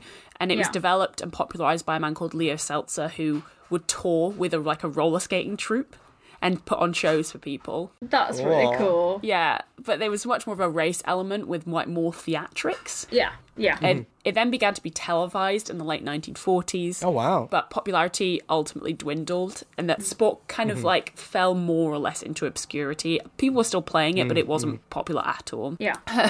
Then in the 1980s and 90s, they tried to kind of have a revival, a resurgence. And you had things like the roller games, which had a figure of 8 track, which sounds awful and chaotic. They had and they had stunts like alligator pits. Well, Oh my goodness. well. And it included like staged action storylines similar to basically professional wrestling. Yeah. Yeah, I was gonna say. But it wasn't actually until the 2000s that contemporary roller derby, which is played on mostly on a flat track, was revived, and that was in Austin, Texas, by the Texas Roller Girls, who are still one of the best leagues in the world today. Yeah. Cool. And then over the next decade, hundreds of teams would be started around the world, including the league I joined, which is called London Roller Derby, and that was founded in 2006. And these leagues are mostly, and mostly still are, all women's teams. Oh, wow. It's almost entirely a women and non-binary person sport. There are very few other men's teams. And it really puts it in a very unique place in the world as a sport. Because it's a really grassroots, player-led sport. Yeah. Yeah, where women and non-binary people, like, they run the teams, they make up all of the bodies, the funding bodies, the rule bodies. Wow. So cool. I do find that's one of the reasons why it's taken less seriously as a sport as well. But it is the like fastest growing sport in popularity in the world. So that's cool. No longer an obscure sport, hopefully. Get some more people into it. Yeah. The hope is that it's no longer a niche sport, but I think the problem is there's quite a barrier to entry. Yeah, I can understand that. You have to know how to roller skate before you can learn how to play the sport. Step 1, be able to stand upright. If water polo can be a thing, this can be a thing. But I mean, I think those aspects of the nicheness of it are also very beautiful in themselves. Yeah. It takes a lot of dedication to get into and stick with, because you do have to learn a lot. And I can imagine it being very intimidating for somebody to go into it for the first time as well. Absolutely. Yeah. So that was just a little bit on roller derby. I just wanted to ease you guys in before I jumped into these next two sports. What? So my next two sports I'm covering are wild. So wild. Oh, okay. Is this on the realm of like cheese rolling? Oh, cheese roll is a great sport. Oh, that's a great shout. Honestly, you got to think bigger than that. It's even weirder. So the next sport I'm going to tell you about is called buzkashi, and it's Afghanistan's national sport. Oh, okay. And despite that, I bet you've never heard of it. No. So buzkashi in Pashto translates to goat pulling. Right. Okay. well, Okay, this is the one-line description of buzkashi. Horse-mounted players must attempt to put the carcass of a goat in a goal. yeah, okay. Why? Well, you know, The goat is the ball. It's better it's a carcass than it is alive. I will say that. That's actually a good thing. Yeah, it's good that it's not a live goat. Yeah, for sure. Like, Yeah. who was the first person to do that? I mean, no, to be completely honest, in a world of farm animals, this makes as much sense as fucking baseball, where you're standing around in a field catching shit. And I guess, right, like, you're on horses, there are goats. On like early ball games where you would just use like a sheep liver and throw it around or something. Yeah, exactly, exactly. Actually, in relation to that, American football, they call it a pigskin, right? It's not anymore, but it used to be. Yeah. I do wish that it wasn't a dead goat, but like I also eat meat, so it's kind of like Yeah, exactly. It's like be a bit hypocritical of me to complain about it. Yeah. So this is going to make a lot more sense in context. This began and was developed between the 10th and 15th centuries when nomadic Asian tribes from China and Mongolia were spreading westward, and the tribes were stealing cattle and goats from one another. And so the game was developed off the back of this kind of theft. It's like a symbolic version of the theft, kind of, so right? Yeah. So Wow. So it's the national sport of Afghanistan, but its versions of it have been taken to Kazakhstan, Kyrgyzstan, Tajikistan, and Pakistan. In Kyrgyzstan, it's called... I learned recently from a TikTok that the stan suffix just is basically the equivalent of land in English-speaking nations. Oh, that's cool. Sorry, just a quick side note. No, it's a good note. So in Kyrgyzstan, it's called Kokburu, and the rules are pretty clear in this version. So it's 60-minute long, split into 3 periods, played in a field which is 200 metres long, with 2 kazans, or basically big round goals, on either end, and you have 4 riders from each team on the pitch at any time. And it is very, very physical, very fast. I'll say. There are a few rules, but mostly it's about grabbing the goat. Yeah. Yeah. So in the Afghan version, a Buzkashi player is called a Chapandaz, and it's thought that a Chapandaz isn't properly mature in the game until they're at least in their 40s, after years of practice. No fucking way. Yeah, because they need those years of practice and observation first. Because horse riding is such like an intense and skillful thing. I really like this concept compared to like sports in Western culture where you're like past your prime in your 30s. When it's like, it's like, I'm getting wiser. Yeah. Something I found really interesting about this was Buzkashi is often considered a game of wealth and power, but not for the players, for the sponsor of the game, who doesn't play. Dr. Whitney Azoy, an anthropologist and the author of Buzkashi, Game and Power in Afghanistan, said, "The man who can manage a Buzkashi successfully gains enormous prestige. People speak for years of his achievement. Henceforth, he is known as someone who orders events, achieves his ends, and imposes his purpose on chaos. The sort of man to support in the real world in the hope of concrete spoils. All too often, however, the game boils over into fierce and bloody brawls. The sponsor is thereby disgraced in this public arena." Wow. Yeah, I thought that was so interesting. There's this very kind of real world tie into the success of this game. Yeah. But we see it in Western culture as well, like oligarchs buying big sports teams. And their kind of success relying on that. But it is also played in like rural Afghanistan where it seems to be less true. So they play a version of the game called Tudabarai, and the rules in this version are incredibly minimal. And the aim is just often to keep possession of the goat carcass for as long as possible. So you have things like boundaries are just decided by the landscape around you. Punching, kicking, and even forcing players into rivers is all commonplace. And games can last several days, and sometimes with sometimes with hundreds competing in a single match, and there are no teams. Oh my gosh. Oh, so it's just like winner takes all, one person with a goat at the end of it. I like that. That is metal. I was like, that's so intense. That's intense. I love it. And also, aside from just being so metal, it's really fun and interesting from like a game design-y perspective, right? Like the fact that like it can just be like the area from like this river to this house, or the fact that the rules can be so fast and loose, and also the fact that it is so complex because you're on a horse. Yeah, really interesting. Yes, yeah, it is.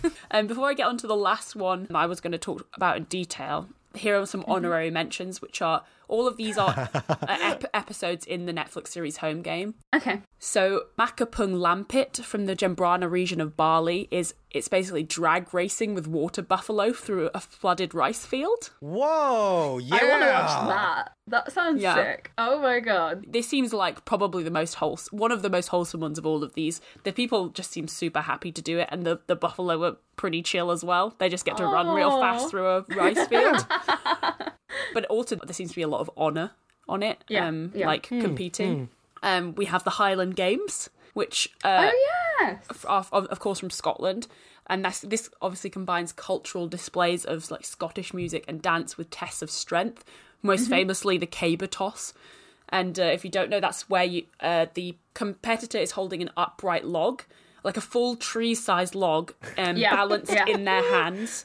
And then they run forwards and toss it so it turns end over end. I love. So cool. The last honorary mention is catch fetiche, which translates to voodoo wrestling. So this comes from the Democratic Republic of Congo, and it's like a mix of WWE-style wrestling showmanship with traditional African wrestling moves and old religious practices and mysticism. Oh, wow. yeah. So it's like WWE, but with like religious kind of voodoo. And if the root of it wasn't like capitalism, if it was something, some other, it's all about showmanship. So mixed in with like kind of fighting styles, you have fire rituals, live animals, and witchcraft. It's insane. It looks cool as fuck. So yeah, those are all really interesting. But the last one I'm going to talk about, which I loved, is called Calcio Fiorentino or Calcio Storico. Calcio Storico literally translates to historic football. Oh. Okay. So it's an early form of football or soccer that originated during the Middle Ages in Italy. And the basics of the game, this is from Wikipedia. This all seems normal so far. Matches last 50 minutes and are played in a field covered in sand, twice as long as it is wide. Oh, whoa. A goal net runs the width of each end. So far, so good. Each team has 27 players. That's a lot of players. Oh, no. Okay. So I'm going to say a lot of Italian words now. Made up of 4 datori indietro, goalkeepers, 3 datori innanzi, fullbacks, 5 sconciatori, halfbacks, 50 innanzi or corridori, forwards. The captain and standard bearers, which is a flag bearer, they have a tent that sits in the centre of the goal. They don't Excuse me? Yeah. Wait. Flag bearers. Okay. I'm building this mental image one piece at a time. It just took a second to process, but yes, I see they're there. They don't actively participate in the games, but they organise their own teams and kind of act as referees.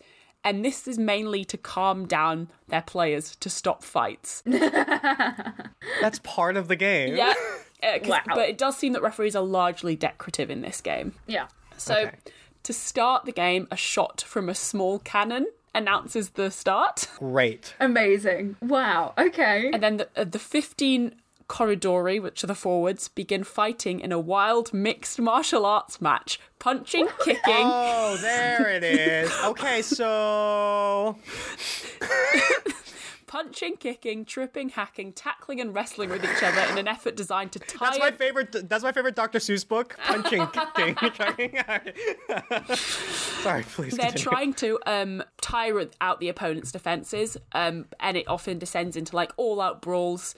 They're basically what they're trying to do. The tactic that most teams go with is they try and pin and force into submission as many players as possible. And once enough players have been incapacitated, the other teammates then swoop forwards with the ball and put it in the goal. Forgot there was a ball for a second, can I be honest? Yeah. I forgot about that. So basically, the players, by any means necessary, will try and get the ball into the opponent's goal. Yeah, that's it. That's the sport. Another one that I am now desperate to actually see. Yeah. Yeah, That sounds incredible. So this started in the 1400s. Wow. And what I found really interesting is that it was reserved for aristocrats. Oh, Really? Yeah. interesting. They played it every night between Epiphany and Lent, which are 2 Christian holidays. 3 popes have played the sport. Get out. Wow. Get out of town. In the What? Vatican as well. Stop. Stop. In 1574, Henry III of France attended a game that was put on in his honour during a visit to Venice, and the king is recorded as saying, "Too small to be a real war and too cruel to be a game." Oh my god. Whoa! That's poetry. Wow. So you can imagine the kind of violence of this game. And today, the rules of Calcio Storico are basically the same. Do we know how many people participate in this sport still? Because of the level of potential to get hurt, It's actually only played now in one city in Italy, once a year. Makes sense. Oh, wow. Okay, yeah. That makes sense. So 3 games are played a year in basically this beautiful old piazza in Florence in the 3rd week of June. Wow. There are 4 teams from each quarter of the city. Yeah, okay. And that's just because it's so dangerous to play. They've banned sucker punches and kicks to the head due to potential fatality, but things like headbutting, choking, punching and elbowing are still allowed. Oh my god. But no one has ever died in modern Calcio Storico. Get out of town. But they have Get out of town. Plenty of people have died in older versions. Yeah, of the game. of course they have. But I mean, like, there are a lot of modern sports that can't say that. Even. That's true, actually. But one of the wild things about the game is no substitutions are allowed for injury or expelled players. So, and you get loads of injuries and expulsions during the game. So it's kind of like a knockout almost in some cases. Wow. That's so interesting. I really, really recommend watching the home game episode about this. I really, really recommend playing this one day, giving it a try. My god. The people who play this don't get paid. They're just normal people who have other jobs the rest of the year. And they play like 1 or 2 games a year. But they are so passionate about the game. One of the stories in the Netflix series is... So you're only allowed to play the game if you're born in Florence. And Whoa. one man and his wife were living outside of Florence, and he made her come back into Florence to have her baby, so that he could choose. He could choose to play Calcio Storico in the future if he wanted. Wow. Ooh. I thought football parents were bad, but this is... Wow. That's a lot of dedication to a sport. Very, very dedicated. Yeah. I think as I'm talking about this, it could seem like this is like a quirky, like novelty, but I want to quote from a National Geographic article by Sam Borden, who talked to a lot of the people who play Calcio Storico. It did not take long to realise that locals see it very differently from this quirky sports novelty. Yeah. This isn't some kind of weird cosplay fight club, though no one will ever deny the violence is appealing, but rather an event emblematic of Florence's spirit. Nico told me back then that when he first participated in Calcio Storico, the sensation was nothing less than the feeling of being a man. Wow. So locals basically see it as like an incredibly great honour to play the game. Yeah. And as I come to the end of my section now, I do want to make sure that we kind of all take that idea away, that none of these sports are novelties for the people who play them. These sports are they're incredibly athletically challenging.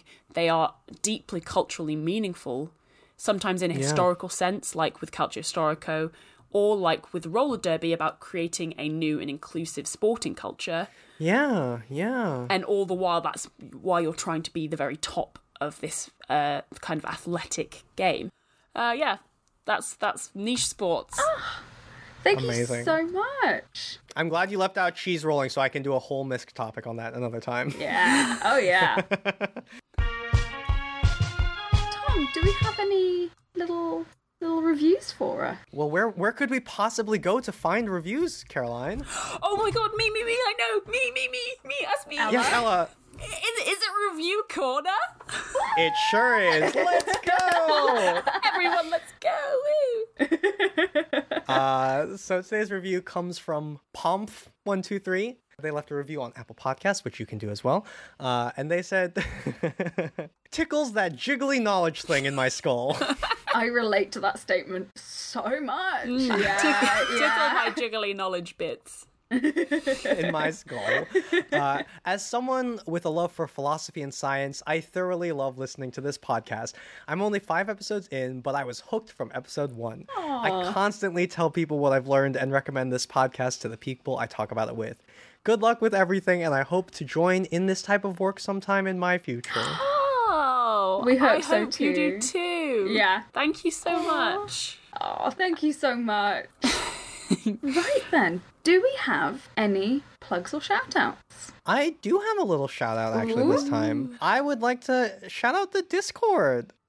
Because especially whenever an episode drops in the podcast discussion channel, it's one of my favorite times because all the jokes, especially with this last one, all the jokes and the science stories that people just know, and also the memes. But also, we had an actual archaeologist who works with carbon dating and confirmed that they enjoyed it, and also tell some other stories about actually working with it, and it's amazing. So just shout out to all those folks who write amazing jokes and tell great science stories after an episode Thanks, drops. Discord. If you'd like to join our Discord server, there is a link to it on our website, which is letslearneverythingpod.com. So check us out over there. Otherwise, I'm Tom Lumperson everywhere else. I have a shout out. It's a different shout out because I want to shout out my TikTok account, which is at Dr. Big Science Energy. No, hold on. I have seen this actually, yeah, because that was where I saw your haircut, and I was just like, who is this person on my For You page? Oh my god. Yeah. Dr. Big Science Energy on TikTok and Ella I can't Hubber believe. on Twitter. Oh, I'm glad you got rid of the underscores finally. You're living an underscore-free life. I like the underscores. I can't read my own name now. You've entered the Lumperson trap. I think it reads. Oh, I love Lumpy It Tom. Caroline, did you say your handle? Are we ready? We're done. Shout out to myself. I'm Caroline the Bug on TikTok, Instagram, and Twitter. So, this episode, we have learnt that we have no clue what the science of homosexuality is, but a lot of animals do it, so who cares? We learnt that storing data in DNA probably won't revolutionise our music listening experiences right now, but maybe kids of the future are in a chance of that. And we also learnt that there is a huge amount of respect to be given to the people who run around with dead goats. And we all really want to watch that happen. And join us next time where we'll learn about everything. And happy Pride Month. Woo! Woo! Let's Learn Everything is independently produced and hosted by Ella Hubber, Tom Lum, and Caroline Roper. Editing and music by the wonderful and talented Tom Lum.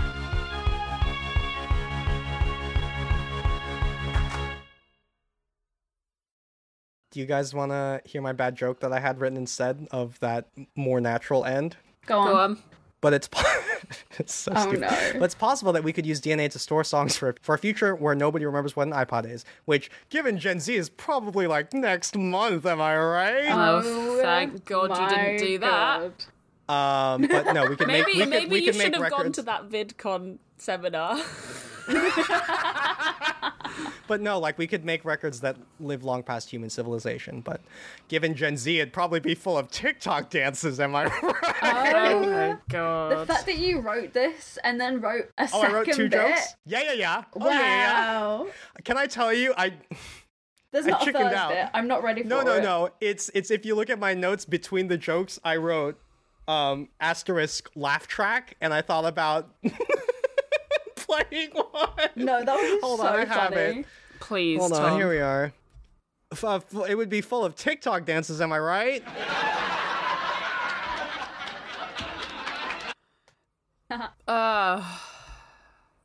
Yeah, We're all Wow. so tired, Tom. I'm tired of your bullshit.